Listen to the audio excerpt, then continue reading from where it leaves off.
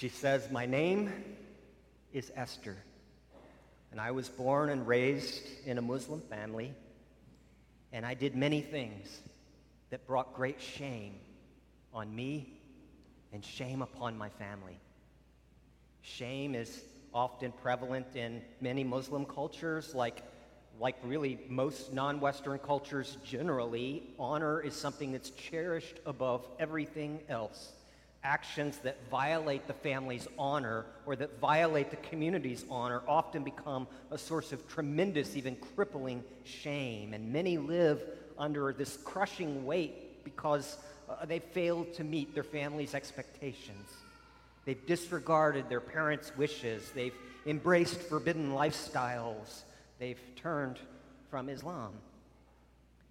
Esther says, "I did many things that brought great shame on me and that brought shame on my family. But then I came to understand that Isa, that is Jesus, came to take away all of my shame. And now he set me free, and now I follow him." It's a story I've heard many times, and we fail to grasp the gospel's power if we filter it simply through a Western mindset. If we fail to see it through the lens of the honor and shame-based culture that first century Jews lived in and that half the world still lives in today. We're going to look at Hebrews chapter 2, just 2 verses, 10 and 11, as God speaks into this experience that we all have, whether we believe it or not, this experience of shame. This is Hebrews chapter 2, beginning in verse 10, the Word of God. "In bringing many sons to glory, it was fitting that God, for whom and through whom everything exists, should make the author of their salvation perfect through suffering. Both the one who makes men holy and those who are made holy are of the same family. So Jesus is not ashamed to call us brothers." What do we see here? We see, first of all, the reality of shame. That's what's being addressed here when the author tells these Hebrew Christians, these Jewish followers of Jesus, that Jesus is not ashamed to call them brothers. He's bringing in the experience of shame that Jesus is lifting them out of. And we might expect for Jesus to be ashamed of us, honestly, because we all experience it. It's that shame is that feeling when you want to hide, when you want to be under a rock. You don't want anybody to see you or to know you or know anything about you. You wish you could just tear your page out of human history. Shame is that thing when you're turning red all over and you realize that people are looking at you and despising you and looking down upon you and viewing you as pitiable or less than everybody else. I remember the shame I felt. It was the worst wedding ever, and I was the officiant. It was in a country club in St. Louis, which already had me feeling out of place, and I barely knew the couple. I had met them a couple times. I was doing their wedding as a favor, and as I started my wedding homily, everything was smooth until this point when I had the bride and the groom, and I accidentally called the groom the best man's name. Tongues were already wagging. And then that freaked me out and threw me off so badly that at the end of the service, when it was my joy to present to you all for the very first time, Mr. and Mrs. And then people started yelling me their name, and I hunted down one of the people, holding the champagne, grabbed one, threw it down my throat, and went to my car right away and went home and wanted to die. I just wanted to die. I did not want to exist. It was the most crippling shame. I had ruined somebody's best day ever, Shame is different from guilt. Guilt is when you do something sinful and God convicts you of that, or your conscience convicts you of that. Guilt says, I did a bad thing. Shame says, I'm a screw-up. See, guilt applies to our actions. Shame applies to our person. It's not that I ruined their wedding, but I'm the kind of person who would ruin their wedding. We may feel shame for any of a number of reasons. It may be because of something we've done that we're ashamed of, that sticks to our person and we can't seem to let go of it. It may be that we feel shame because of things that we've left undone. Sometimes we feel shame, because of what we've become, what we see when we look in the mirror, when we examine our lives, what we see in ourselves that makes us feel ashamed. Sometimes we feel shame because of how others see us when they project onto us shame. That's the experience of being shamed, when others, project that humiliation upon to us because of what they see in us, how they view us. Sometimes we experience shame not because of what we've done, but because of what's been done to us. The trauma or the abuse, having been humiliated in front of other people. So where does shame come from? Shame we read about in the 3rd chapter of the Bible. It's been around since the dawn of human existence. Our first parents in Genesis chapter 2 are in a garden, and God is there, and he's walking with them, and he's talking with them, and they're completely buck naked, and they don't even feel shame, it says. There's nothing to be ashamed of. They were perfect. They were holy. They were righteous. There was nothing wrong with their bodies. There was nothing wrong with their sexuality. There was nothing wrong with their behavior or their thought life or, how they related to one another with perfect love and charity all the time, until our first parents declared their independence from God, and they took from a tree that had been forbidden. And God had told them, don't do that, because that's the tree of knowing good and evil. Instead, they didn't really know evil until they declared our independence from God. And then we read that they were naked. They realized they were naked, and they felt ashamed. For the first time in their existence, they were now defective. They were no longer in relationship with God. They were on their own, and they realized how defective they were. They hadn't been defective moments earlier, but now they feel this crushing burden of shame. And they start grabbing fig leaves, and God in his mercy sews them animal skins together to wear. None of us start out in the garden anymore. We humans all declared our independence because they were our representative and we're their descendants. And when they got kicked out of the garden, we all got kicked out of the garden, and we're all born into a world in which we experience shame because we are defective. It's one of the basic differences between a Christian narrative about human existence and a worldly one, is the world tries to say there's nothing wrong with us. Have you looked in a mirror? Have you looked at your soul? There's everything wrong with us. We feel shame for a reason, because we're so much less than the best of humanity, and we feel it, and it crushes us. That's where it came from. And so it's this universal experience, this reality of shame. So how do we try to manage our shame? How do we try to medicate it? There are different ways that people try to medicate the shame. The way that these first recipients, these Jewish believers in the first century, would have been tempted and were tempted to regulate or medicate their shame was by abandoning Jesus and returning to Judaism. You see, they were Jews who had followed Jesus, and they were living in a secular pagan world that hated them because they were Jews. And yet when they were with other Jews, they were hated because they were following Jesus, and the Jewish religious authorities had declared that to be forbidden. And so no matter where they went, everybody hated them. Everybody looked down upon them. Everybody was disgusted by them. They had lost their families. They had been expelled from the synagogue. They had been torn out of the entire Jewish business, cultural, and economic system. And they were on their own. They were nothings. They were despised. And all they had to do to get their family honor back was to deny Jesus. And the temple was probably still standing at this point, make a trip to Jerusalem, sacrifice an animal, get clean, and be embraced once again, and rehabilitate your honor and your family's honor and your name, and you get your business back, and you get your synagogue back, and you get your family back, and you get the in-laws back, and all of it, and everybody's suddenly okay with you. Religion would medicate their shame. It would take it away, and that's the temptation they're facing here, is to return to Jewish religious rituals. All you have to do is deny you need a Savior. All you have to do is insist that you're one of the good people. Do some ritual. Live upright.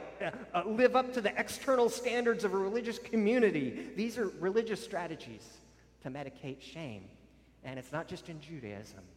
Beware of counterfeit Christianity, which does the same thing. It tells you if you just live outwardly according to these man-made regulations and hide everything that's wrong about you and act like you don't need a Savior, there's nothing to forgive, I'm upright, and you do some rituals and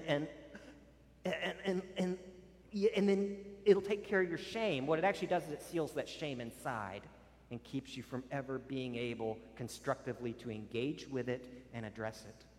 There are also, as there are religious ways of self-medicating shame, there are also irreligious ways of medicating shame. These are ones that we might be more familiar with. The world's, in the Western world, the most obvious one is to deny that there's anything to be ashamed of. It's the activist who throws their fist in the air and says, "There's nothing wrong with me!" Except your anger. It's the world's way of dealing with shame by denying, particularly our sexual fallenness, and sexuality has been a locus of shame from the garden, from the very, very beginning. I remember one pastor saying that usually when somebody who's faithfully at church every week suddenly disappears for months on end, it's usually because of sexual sin, he found, after decades of ministry, because that in particular makes us feel such shame that we feel we need to hide. There are different ways. We can deny it, but we're not really going to convince ourselves if we deny it. I remember sitting in a cafe once waiting to meet with somebody, and there were two middle-aged women who sat down at a table next to me, and I really wasn't trying to eavesdrop. It's just that they were very boisterous, outgoing, and loud. And after some catching up, they were obviously old friends who hadn't caught up in a while. One of them says to the other one, "So who are you sleeping with these days?" "Oh, I'd rather not say." "You can tell me. We've known each other for decades. Who are you sleeping with these days?" "I'd rather not say." "What, is he married?" It was very clear she was experiencing huge amounts of shame and feeling a need to hide from her shame. And I actually think she was probably closer to the kingdom than the other one, because she would have known she needs a Savior. She has things she's ashamed of, and she hasn't, calcified her soul against it. Our world denies shame. Another way is by faking it, pretending we have nothing to be ashamed of, even though we don't believe it ourselves. That to fake it is to pretend we've got it together, pretend we're successful, pretend we're good people.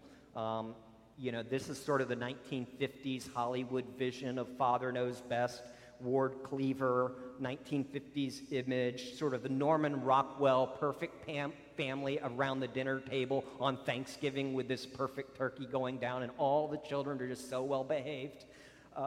Nobody's had a family like that. And I just read a book about 1950s Hollywood, and all these squeaky clean boy next door folks, they were sleeping with everybody. So long as it's everybody, but they were faking it. You can deny your shame, saying there's nothing wrong with me, or you can fake it and pretend to be unshameful, or you can hide it, or more accurately, hide yourself. Don't let anybody get close enough to you to see you as you really are, because they might reject you. And there are all sorts of ways to hide it. It's the makeup, the sunglasses, and the ball cap if you need it.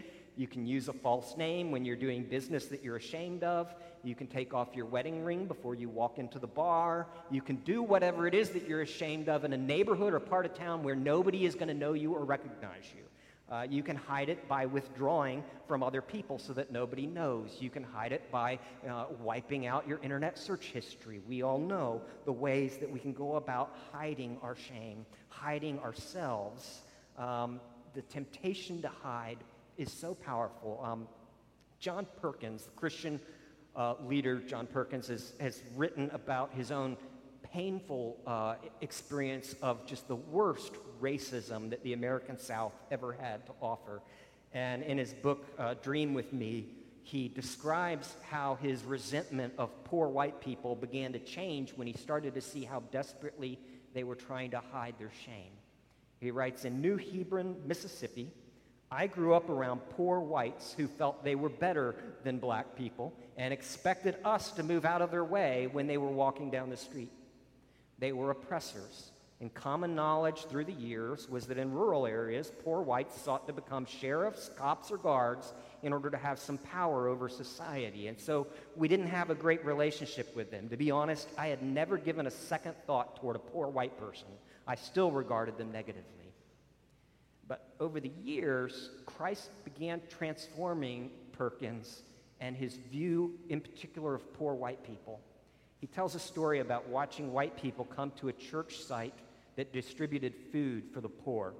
He writes, sometimes when I visited the church, I would just hang back and watch the people come and go as they picked up food items.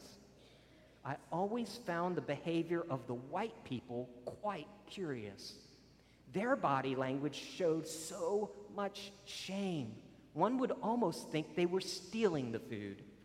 I noted also that these white folks really didn't have a voice or anyone in power to stand up for them, that they too were victims exploited politically by those in power. And many times the man of the family would not even go inside to get the food. Rather, he would sit outside in the truck and send his wife in to get charity. He writes, I've gone from almost hating them when I was young and angry and they were bigoted and violent to now genuinely loving poor white people.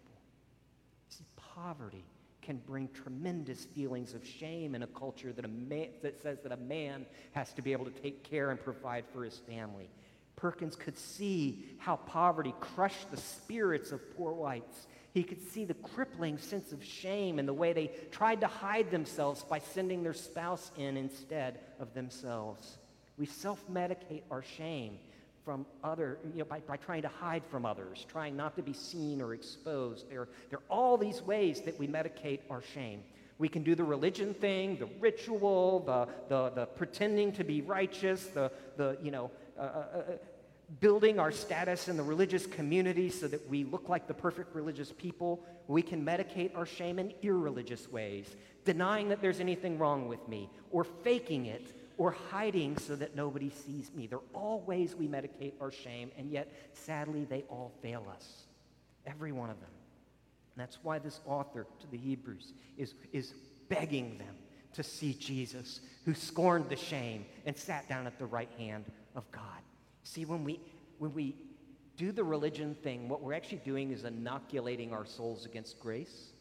The way, old school vaccines worked is they'd put a dead or weakened version of a virus into your arm, and you'd build up an immunity to it. And when you inject a dead or weakened form of Christianity into your arm, you are inoculating yourself against Jesus Christ. And you will end up bitter and narrow and self-righteous and lost. When we try to hide, we end up being unknown. And you can put on a mask that looks really nice, but everybody's going to love the mask and not you. And you will die unknown and unloved because you will have never let anybody close enough to see what you're ashamed of. If we deny that there's anything wrong with us, then we're hardening our hearts to our desperate need for a Savior. And when we fake it, then we end up enslaved to whatever it is that we use to fake it. We become enslaved to our success or our image or our career, and when those things are taken from us, we are crushed and become a zero. It fails no matter what. And this should make you angry, I'll be honest. The reality of shame, of being fallen and broken and so much less than we ought to be, and the fact that we feel that, it should make you angry. But what do you do with your anger? I'll give you some boxes. You can direct your anger at God, And the Psalms actually do give us permission to process our anger with God in a way that actually humbles us and allows us to let God in to minister and change our perspective and actually grow our love for God and our humility and dependence on Him. But long-term raging against God is not very sustainable. You don't want to take that into eternity. You can direct your anger instead of at God, you can direct it at other people, at the world, who make you feel so shamed because they're all so perfect and you're so not. And yet what that's going to do is that anger is going to fill you with resentment and hatred and vengeance. Instead of directing it at being mad at God or mad at the world, you can be mad at yourself. And yet, long term, what that does is you spiral downward into depression and despair and self-hatred and ultimately self-destruction. And so instead of directing your anger at God or other people or yourself, I'm going to suggest directing your anger at the real cause of the shame, which is the fallenness, the broken relationship with God, the fact that humanity is desperately damaged, and the sin that separates us from God, that brought about our fallenness and our consequent shame. See, only this last option of directing our anger at the brokenness, at the fallenness, offers us any hope. If you channel it elsewhere, you're going to end up destroying yourself. But if you channel it at the fallenness, then there's hope because of Jesus, who came to reconcile us to God, and ultimately, when He returns, to make everything new and right. And that hope that someday everything will be made right has a way of working itself backward into the present era and giving us hope. Because in Hebrews, we see an unashamed Jesus. He's not ashamed of you. We read, Jesus is not ashamed to call us brothers. You know, every extended family seems like has someone that they kind of hope doesn't show up for the holidays. It could be that uncle, that cousin, that in-law who always has strong political opinions or always wants to argue, or who has bad hygiene or smokes like a chimney in your house and drinks like a fish around your children. The guy who says all the inappropriate jokes that you want to hide your children from. Every family has one, most. And if you're a Jesus follower, Jesus is speaking to you here in this text. And by His Spirit now, He's speaking to you, He's calling your name, and He's saying, you're not that person. I am not ashamed of you. I'm proud of you. I delight in you. I am not ashamed of you. He is not ashamed to call us brothers. There's a TikTok video a while back. I'm not a TikTok person generally, but I saw it was hilarious. Somebody posted it to Twitter. That's my venue. And it's the switchboard in heaven. And the person's at the switchboard, plugging in things, taking calls, prayers up to heaven. And they're like, hello, heaven. Yeah, that one's forgiven. Okay, thank you. Hello, heaven. Yes, that one's forgiven too. Thank you. Hello, heaven. Yes, that one's also forgiven. Heaven. Oh. Let me check.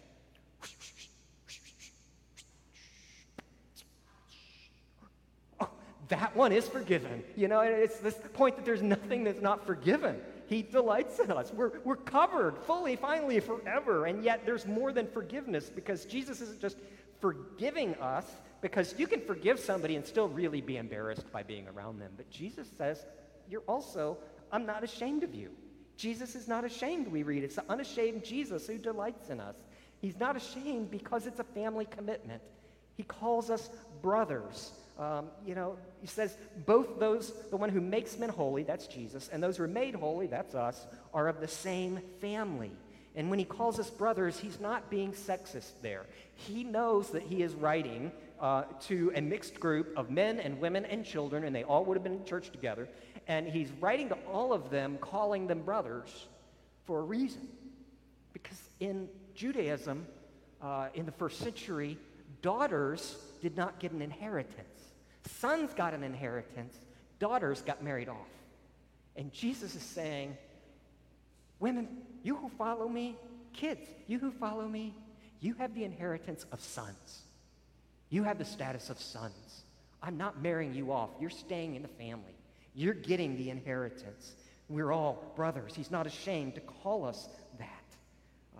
We're of the same family, he writes. And Jesus, as our big brother, was certainly morally without sin, but here the text says that he himself had to be perfected through suffering. It's confusing, but the way it's written here, he writes, it was fitting that God, for whom and through whom everything exists, it previously said that about Jesus, should make the author of their salvation, that's Jesus, perfect through suffering. Now, don't mishear what the text is saying. The letter to Hebrews consistently states that Jesus was without sin in every way. However, there's a difference between an untested obedience and a tested obedience. Jesus had to be tested, just as Adam was tested in the garden. And just as Adam failed in the garden, so Jesus succeeded in the face of his temptations.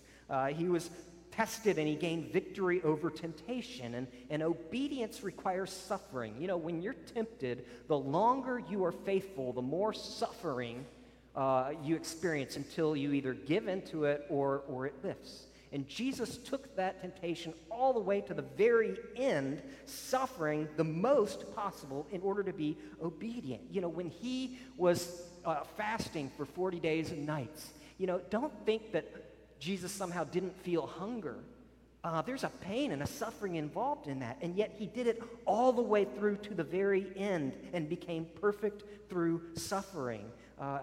You know, he was perfected.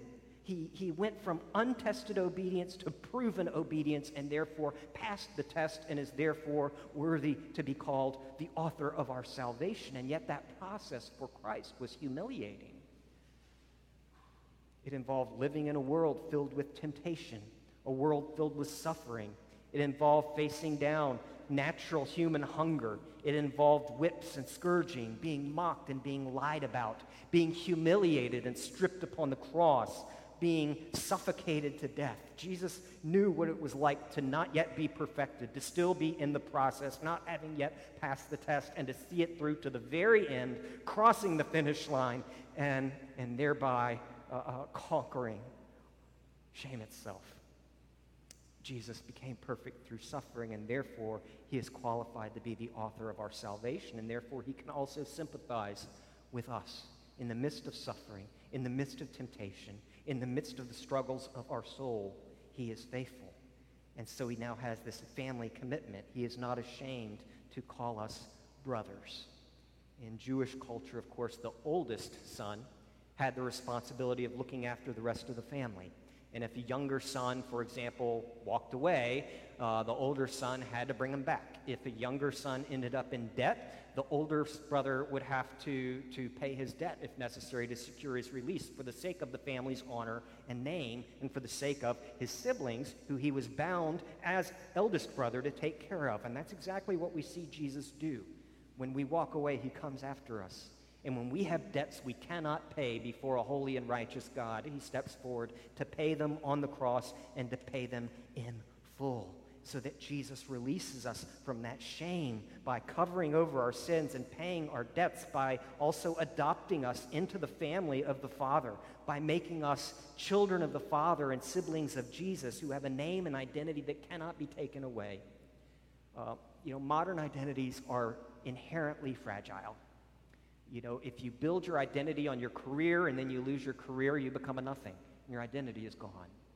And you wonder whether life is even worth it. If you build your identity on your family and then your kids hate you and your spouse leaves you, then you're destroyed, because modern identities are fragile. If you build your identity on your political perspective and your political party, and then you get kicked out of the White House or kicked out of Congress, then it crushes you and you become very angry because somebody has challenged your identity. If you build your identity on physical beauty, then your hair thins and you get wrinkles and you look in the mirror and you see the loss, then you've built your identity on something that's crumbled. Modern identities are fragile. Jesus is no longer fragile. He was fragile for us and then rose. And when you are adopted into the family of God, That is an identity as a son of God, as a sibling of Jesus, with the status of a brother and an heir that cannot be taken away from you by failure, by business loss, by medical condition, or even by death itself. It is a powerful identity that can never be taken from you, not by life and not by death. Nothing can separate us from the love of God.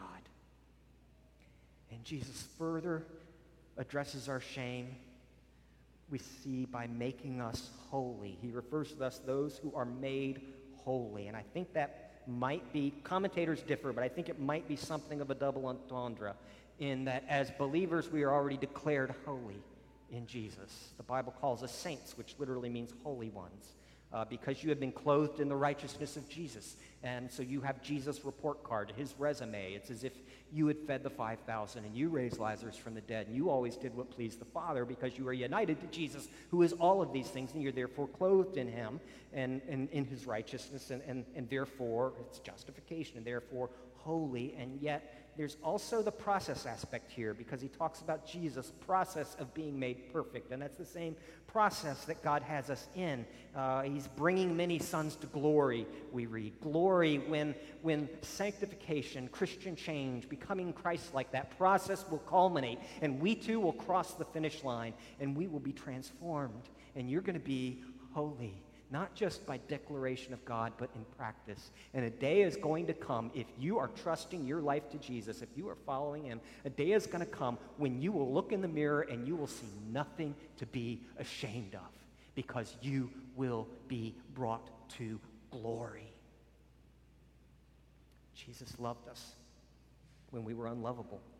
He suffered to bring us to glory, and he is not ashamed to call you his brothers. In his book, Jesus, the Middle Eastern Storyteller, Gary M. Burge, professor of New Testament at Wheaton, shared a story told to him by a theology professor who had worked in Jerusalem and who was fluent in Arabic and had access to conversations with Arab Christians in Jerusalem. And it was in the 1990s in Jerusalem's famed Hadassah Hospital that an Israeli soldier, a young Israeli soldier, lay dying. He had contracted HIV and had developed AIDS as a result of his liaisons with other men. And this was before protease inhibitors enabled people to survive long-term with undetectable levels of the virus. And this gay Israeli soldier was now in the late stages of the disease, terrible course. His father was a very famous Jerusalem rabbi, and both his father and the rest of his family had disowned them and would not even visit him in the hospital. He was condemned to die in his shame, and the nursing staff on his floor knew his story, and so they all carefully avoided the room. Everyone was simply waiting for his life to expire. The soldier happened to be part of a regiment that patrolled the occupied Palestinian territories, and honestly, his unit was known for its ferocity and its violence. The Palestinians living there hated these troops. They were merciless. They could be cruel. Their green berets always gave them away, and one evening, the soldier went into cardiac arrest. All the usual alarms went off, but the nursing staff did not respond. Even the doctors looked the other way. Not one member of the medical staff was willing to come to this soldier's aid.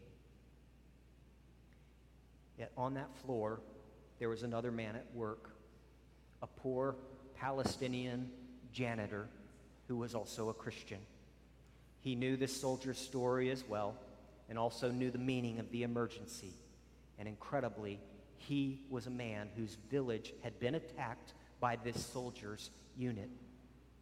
When the Palestinian heard the alarm and witnessed the neglect, his heart was filled with compassion for this gay Israeli soldier who is deeply ill with AIDS. This janitor dropped his broom. He alone entered that soldier's room, and he attempted to resuscitate the man by giving him CPR. You can almost imagine how many social taboos he would have to face to place his mouth onto the mouth of that soldier's to breathe for him. An Arab giving mouth to mouth to an Israeli. a victim to an enemy soldier, a Christian to a Jew, a straight man to a gay man in a 1990s Israeli hospital, a healthy man to a man dying of AIDS, a poor man to the son of a prominent rabbi. The scene was remarkable. A poor Palestinian man, a victim of this soldier's violence, now trying to save this enemy, while those who should have been doing this stood on the sidelines and did nothing. Friends, what that Palestinian janitor did is what Jesus did for you. Only he didn't just give you mouth to mouth. He got on top of you and extracted the disease out of you and into himself. Indeed, he took into himself all of our shame and all of our sin. Not only what we've done, but what we've become. Every defect of all of humanity throughout time, Jesus absorbed into himself on the cross, and he allowed it to crush him as even the Father turned his face away and poured out upon Christ the judgment that should have come to us. And he did that because he loves you, and he was not willing to spend eternity without you. He loves us. That's what Jesus did. He died for us when we were his enemies, that he might clothe us in his righteousness, bring us to glory, bring us into family as brothers of Jesus and as sons of the Father, as those with a future, with an inheritance, and with an identity that can never be taken away, not even by death. Friends, that's the gospel of Jesus Christ. And that's the power to release us forever from the crippling power of shame.